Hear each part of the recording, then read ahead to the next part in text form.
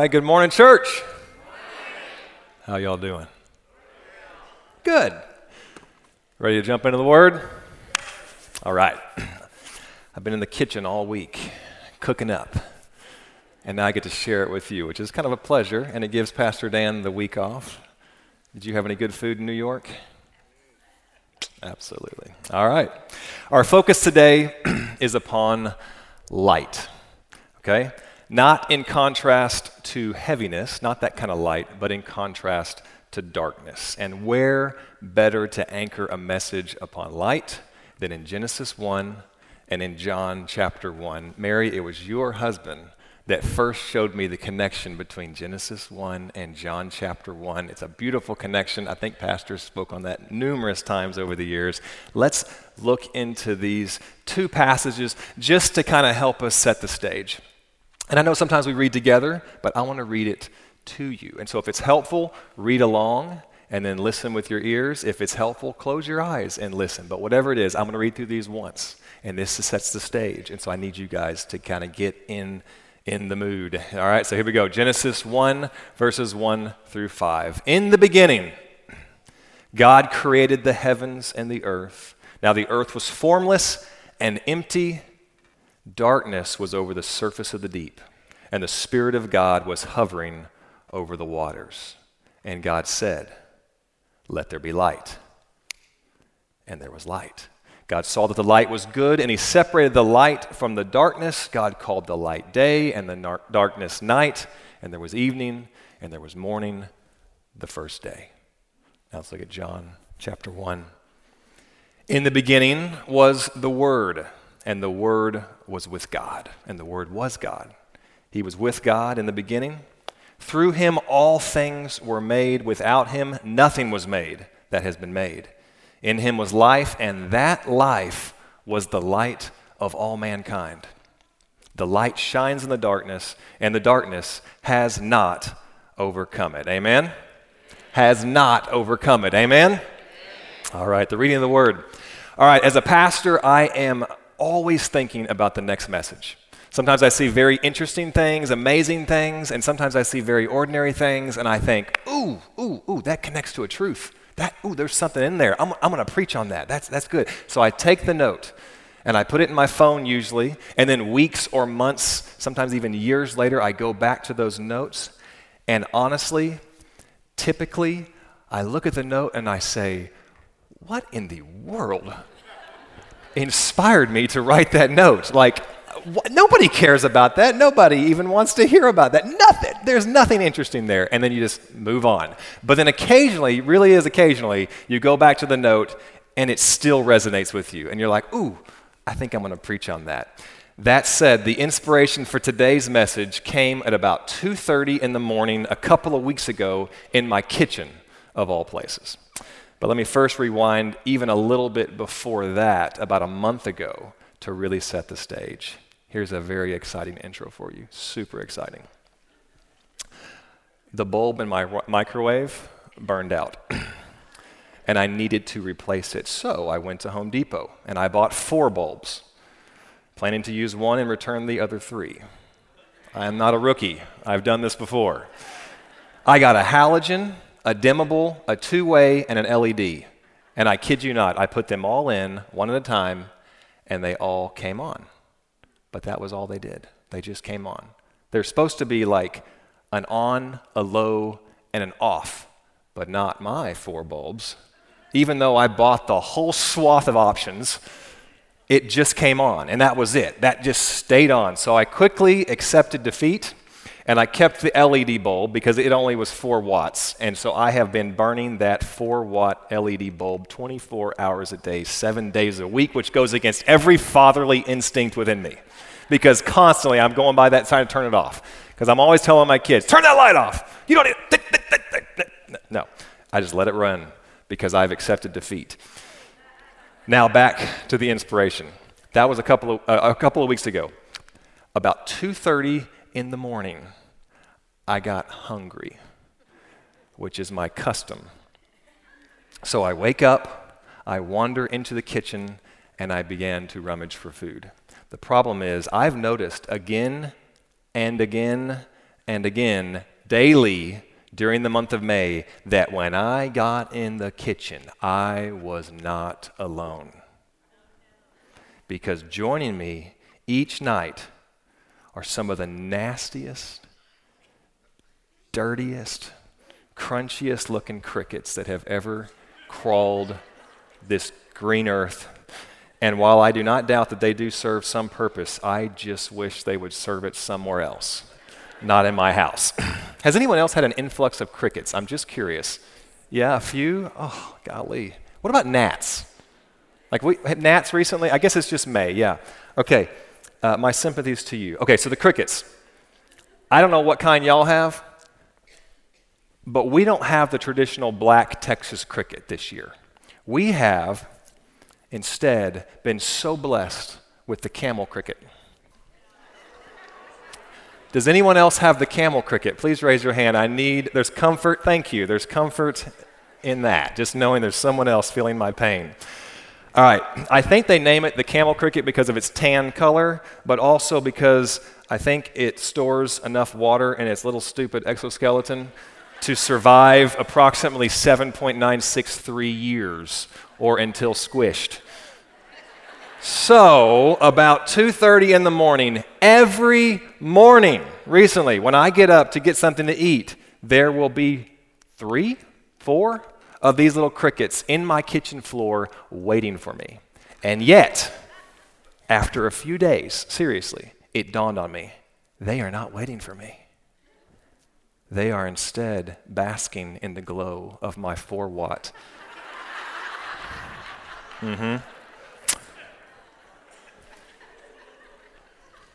So it turns out that crickets have what is called positive phototaxis. And phototaxis represents an organism's desire to be in the light or in the dark. And oh, by the way, there are a lot of bugs with positive phototaxis. Have you sat on your back porch with the light on recently? Mosquitoes, moths, flies, beetles, and yes, camel crickets all have positive phototaxis. And by contrast, there are also many bugs that are repelled by the light. Instead of drawing closer to the light, they shrink away from it. Just stay with me, okay? We're going somewhere. In 2007, my dad and I returned to West Africa 20 years after my family had left to come back to the States. Here's a picture of us. That's me saying, I can't hear you. Okay. So here's a picture of us. If you didn't know, my parents were missionaries in Ghana and Togo for about a decade, and traveling back with my dad for a trip back in 2007 was a special treat. Number one, I got to travel with my dad. Number two, it was nice to see Africa with adult eyes, because all my previous memories were 7 years old and younger. By the way, here's yeah.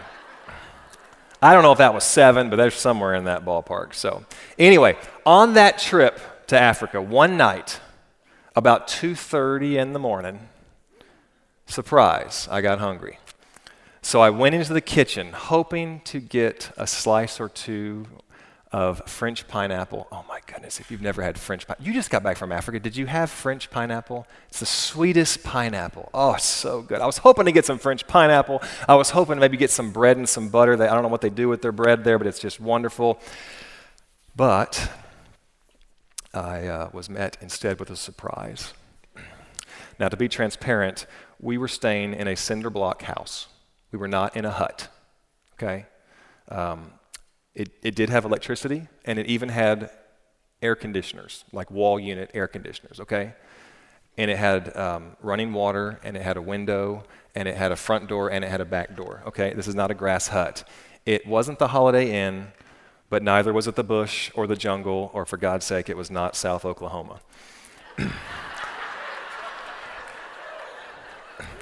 So anyway, I walked in at 2:30 in the morning into that kitchen. I flipped on that light, and for about 5 seconds, I saw a stream of big African cockroaches scurrying back into the dark recesses of the world in whence they came.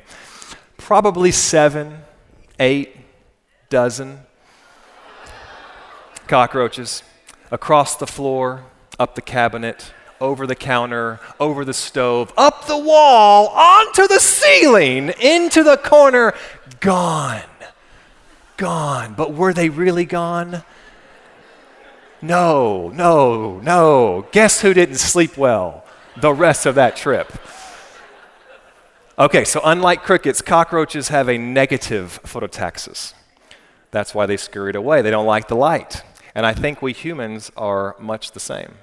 We fall somewhere on this spectrum between negative and positive phototaxis. And I think we're constantly moving within that spectrum, either repelled by or attracted to the light. And let's not kid ourselves, okay? Light can hurt, okay? But light can also help. If you're sleeping and someone abruptly turns on the light, it hurts your eyes for a few moments, but then it's quite helpful, right? Spiritually speaking, when a moral light is shined upon my life, and especially when I'm found wanting, it exposes me. And it hurts. It hurts my conscience. But it can also guide me, which is a much needed help. So we all fall somewhere on this spectrum between negative and positive phototaxis. And clearly, as Christians, we need to be and stay attracted to the light. Amen? So, Josh, are you saying that non-Christians are like cockroaches? Is that what you're saying? No, I am not saying that. And if I were, I would thus be also saying that Christians are like crickets, okay? And that's not what I'm saying. I've actually noticed that Christians and non-Christians are both at times attracted to the light. You notice that? But it's not the attraction to light, it's our response to light. It's our response to Him. It's our response specifically to Jesus that determines everything, especially salvation. So, all that bug talk, all that phototaxis talk is all by way of introduction, because as I stood in my kitchen at 2:30 in the morning, knowing that I was going to be speaking in a couple of weeks, after catching a few more camel crickets, because I catch them, and then I give them to Amber's chickens the next morning, and they love camel crickets. It's the only positive element in this entire cricket thing. Anyway, in that moment as I stood there, I wondered this. Might it be possible to narrow down my top 3 light versus darkness moments? And if so, would it be helpful to Bethesda? And I quickly came up with the first 2.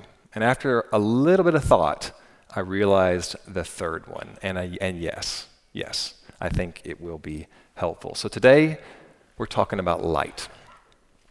The Bible describes Jesus to us in many, many, many ways. And each one helps us get a better understanding of His nature and of His character and of His presence, our preferences, and of His will, of His ways. And as we saw earlier in John chapter 1, light is one of those descriptions of Jesus, as is a door, as is a vine. The Word is another, a shepherd is another, a father, an author, a prophet. These are all descriptions of Jesus so that we can get a hold of who He is. He's also known as the bread of life. He's an advocate. He's a bridegroom. He's a cornerstone. He's a high priest. He's a holy servant. He's a lamb. He's a gift. He's a lion. He's a Lord. He's a mediator. He's a Messiah. The list goes on. The list is long, church, in hopes that we would better capture who He is. But today, the one we're going to focus on is light. So again, top 3 light versus darkness moments in the Bible, and let's see if there's something we can learn from each one of them. Okay, so the first one, it has to be Genesis 1, right? It's got to be Genesis 1, the creation story. Many, many years ago, our earth was, according to the written and trustworthy Word of God, formless, void, empty, dark. But then God spoke, and it all changed. What did He say? He said, Yahi Or, let there be light.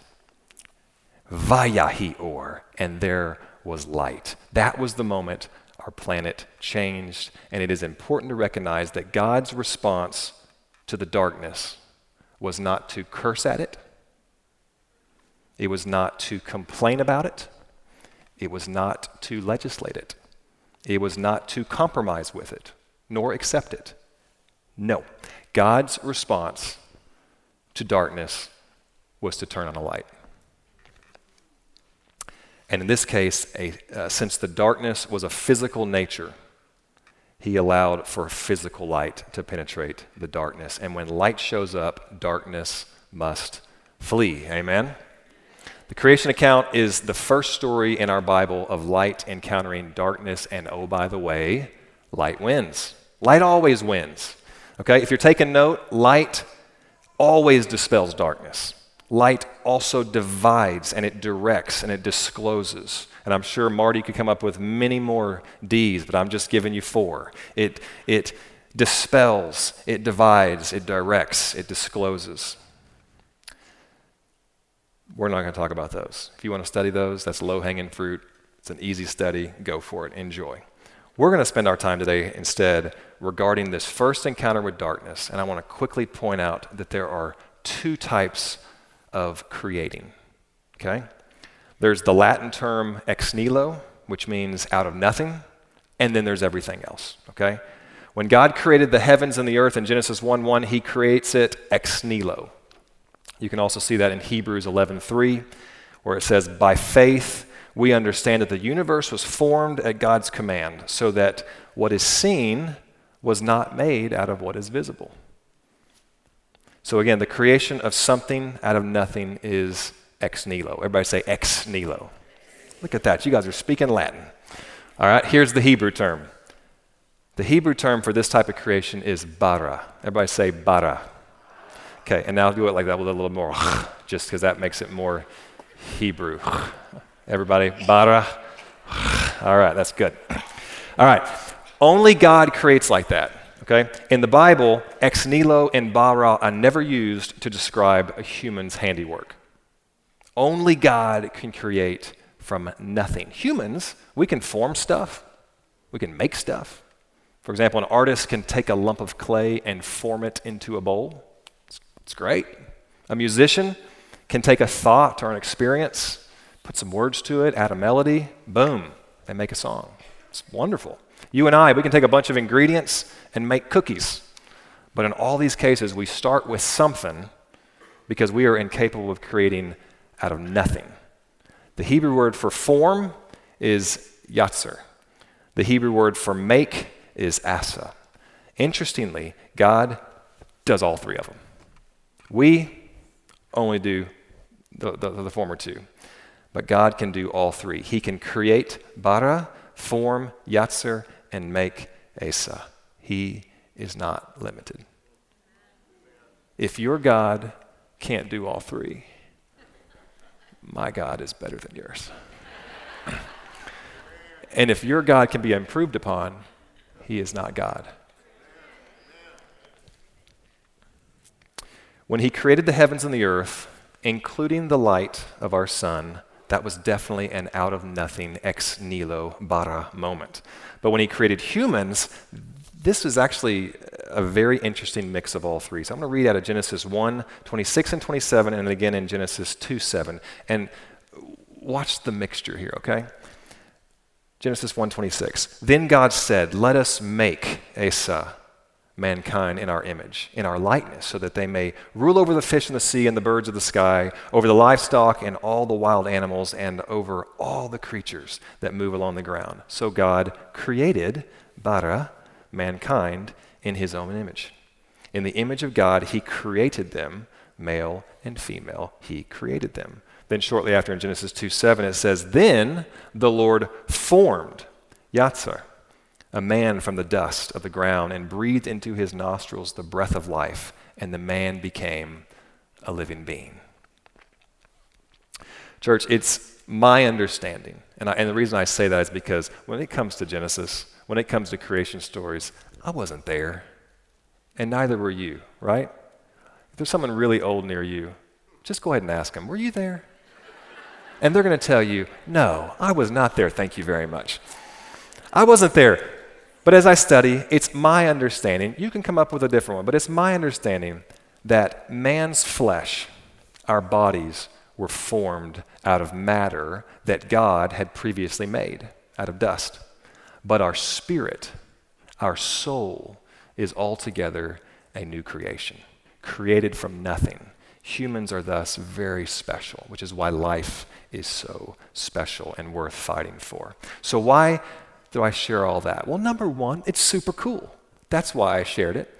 But number two, and the main reason, is that the creation story is a logical first encounter of light and darkness. And it's worth noting that when God responded to a physical darkness in our world, he did so by turning on a physical light. Okay?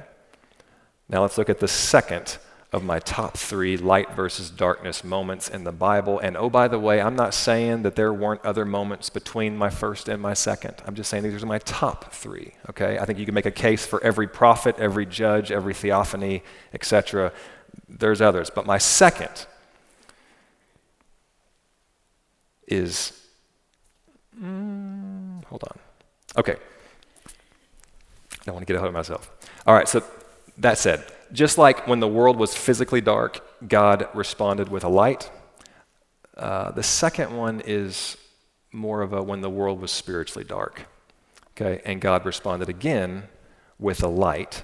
But much like the earth and the creation story, many years later, humanity also finds itself formless, void, empty, dark, and in need of a Savior.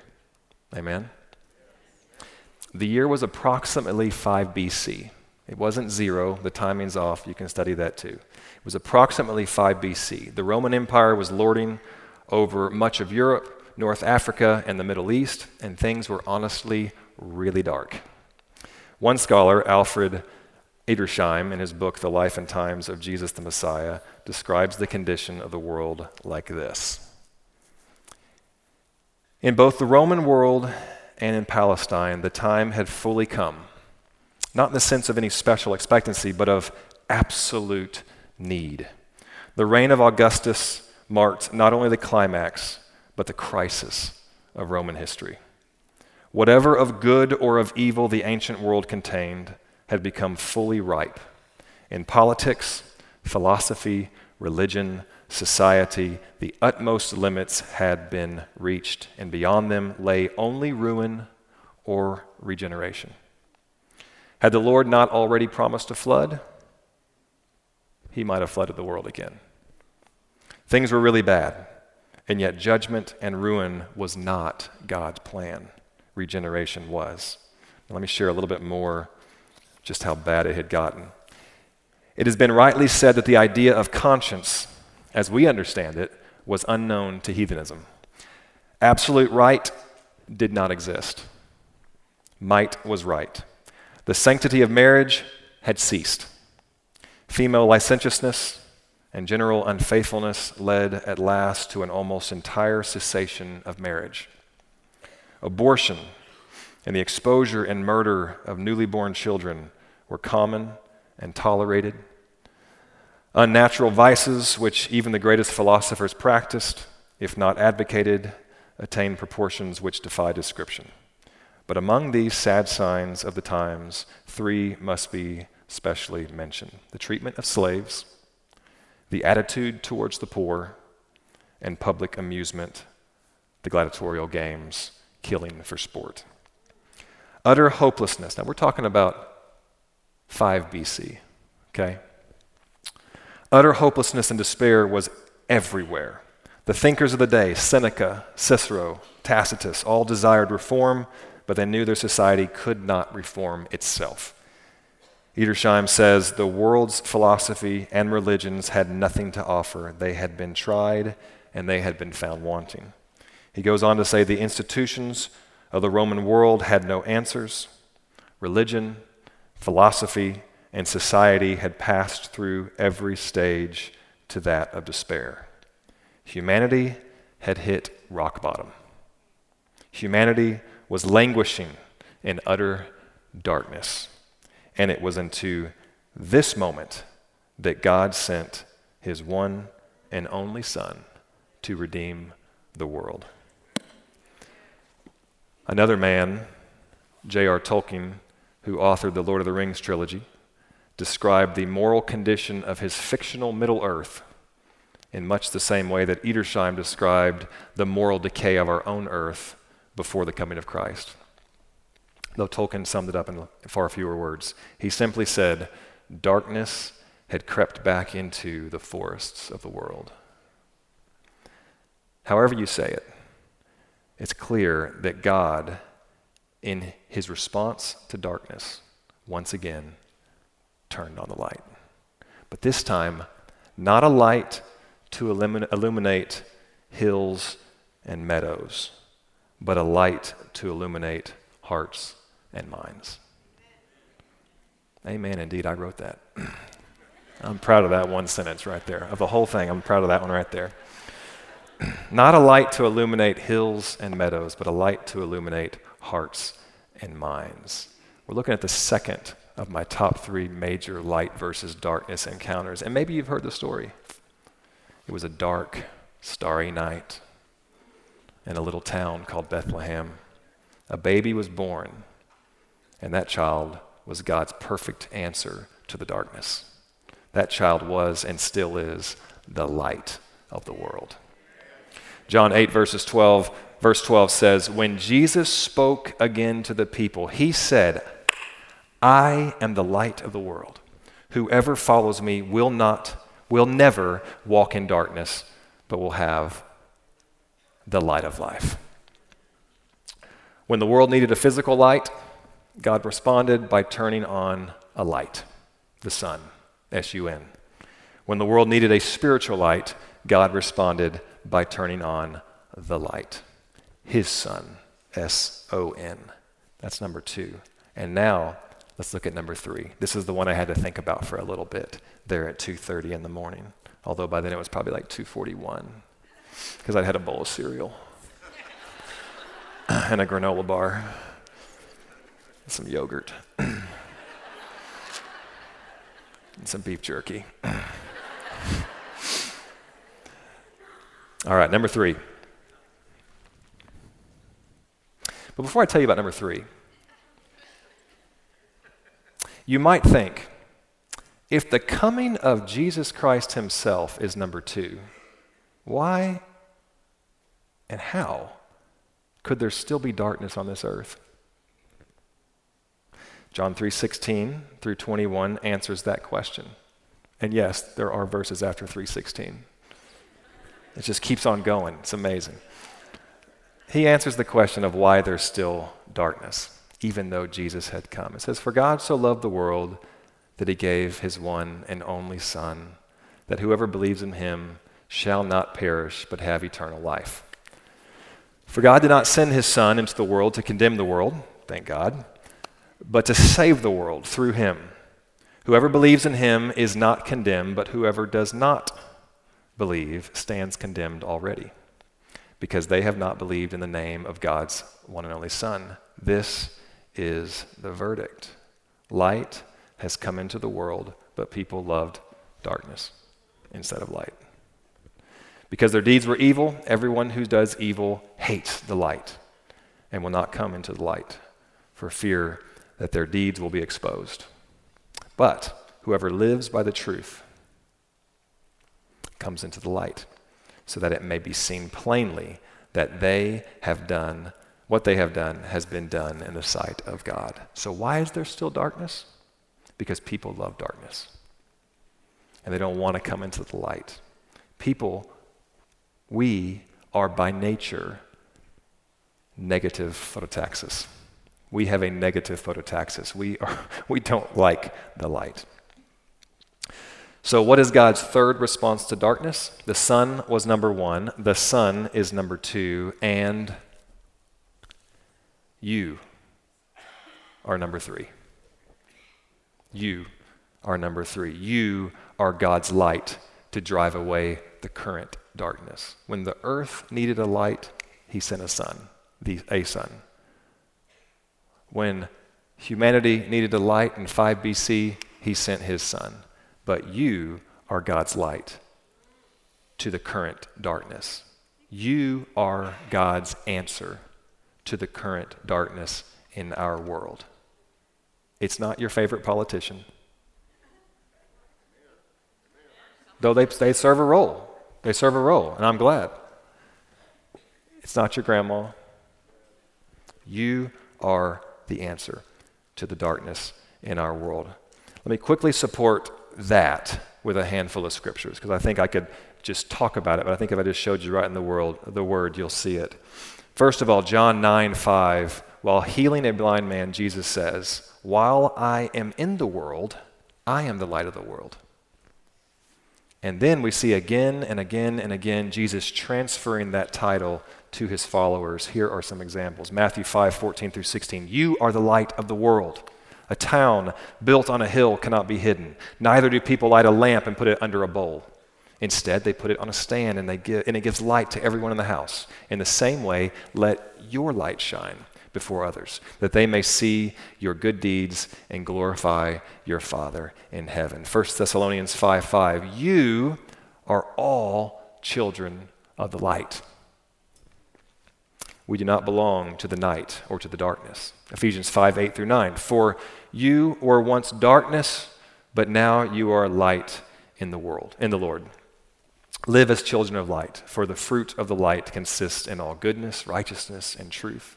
John 8:12, we read that one earlier, but we read it with a focus on the first half. Now let's look at the second half. It says, when Jesus spoke again to the people, he said, "I am the light of the world. Whoever follows me will never walk in darkness, but will have the light of life." You have now the light of life. Here's the simple reality, okay? When Jesus came to earth, his job was to honor his Father, to be a light, and to reconcile people back to God. He cast his light, he made a way, and each of us in our own generation is either attracted to that light or we reject it. And then Jesus left the earth, and he literally left his followers, those who did not reject the light. He literally left us with his job. Okay? 2 Corinthians 5:17 through 20 says, "Therefore, if anyone is in Christ, the new creation has come, the old has gone, the new is here." Thank God for the new that Jesus Christ brings in our lives. All this, make no mistake, all this is from God, who reconciled us to himself through Christ and gave us the ministry of reconciliation. That God was reconciling the world to himself in Christ, not counting people's sins against them, and he has committed to us the message of reconciliation. We are therefore Christ's ambassadors. That just means we get to speak and do and act on his behalf and with his power and authority. We are Christ's ambassadors as though God were making his appeal through us. He was the light. We are the light. God is making his appeal through us. So cool that Jesus leaves this earth and trusts you with his job. So this morning, we've seen how God responded to physical darkness with a physical light. And we've seen how God responded to spiritual darkness with a spiritual light, his Son. And lastly, we have to recognize that his response to the darkness in each generation, including our own, because that's the only one you get, his response, his answer, his solution, his plan is still to turn on the light. And he's done that in you. And he's done that in me. So if we are the light to the current darkness,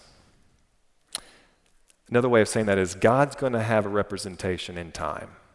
God will have a representative in time. There's been certain times where it was a prophet.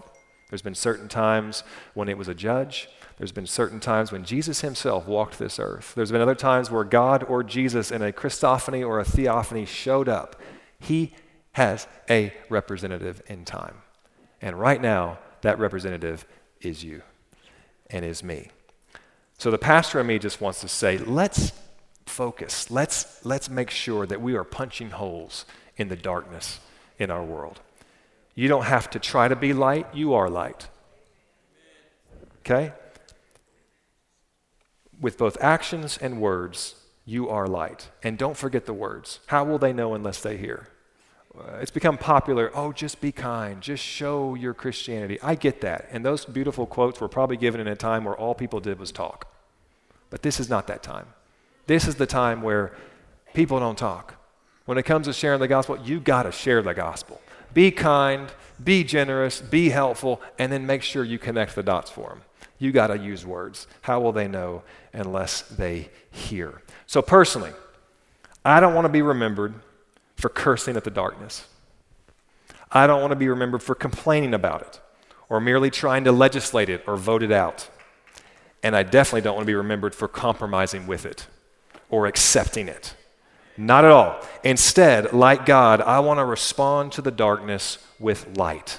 Pastor Dan, in closing today, I just want you to pray over this flock. These are powerful folks. These are light bearers, and these are your folks. We're in your flock, obviously under Jesus Christ. But I want you to pray for them. But before we even do that, I want to share 2 Charles Spurgeon quotes, because somehow I've made it through an entire message without sharing a Charles Spurgeon quote. You're going to like these. The first one is this: the Bible is not the light of the world. It is the light of the church, but the world does not read the Bible. The world reads Christians. You are the light of the world. And the second one: if God lights the candle, none can blow it out. Amen? Bless you, church.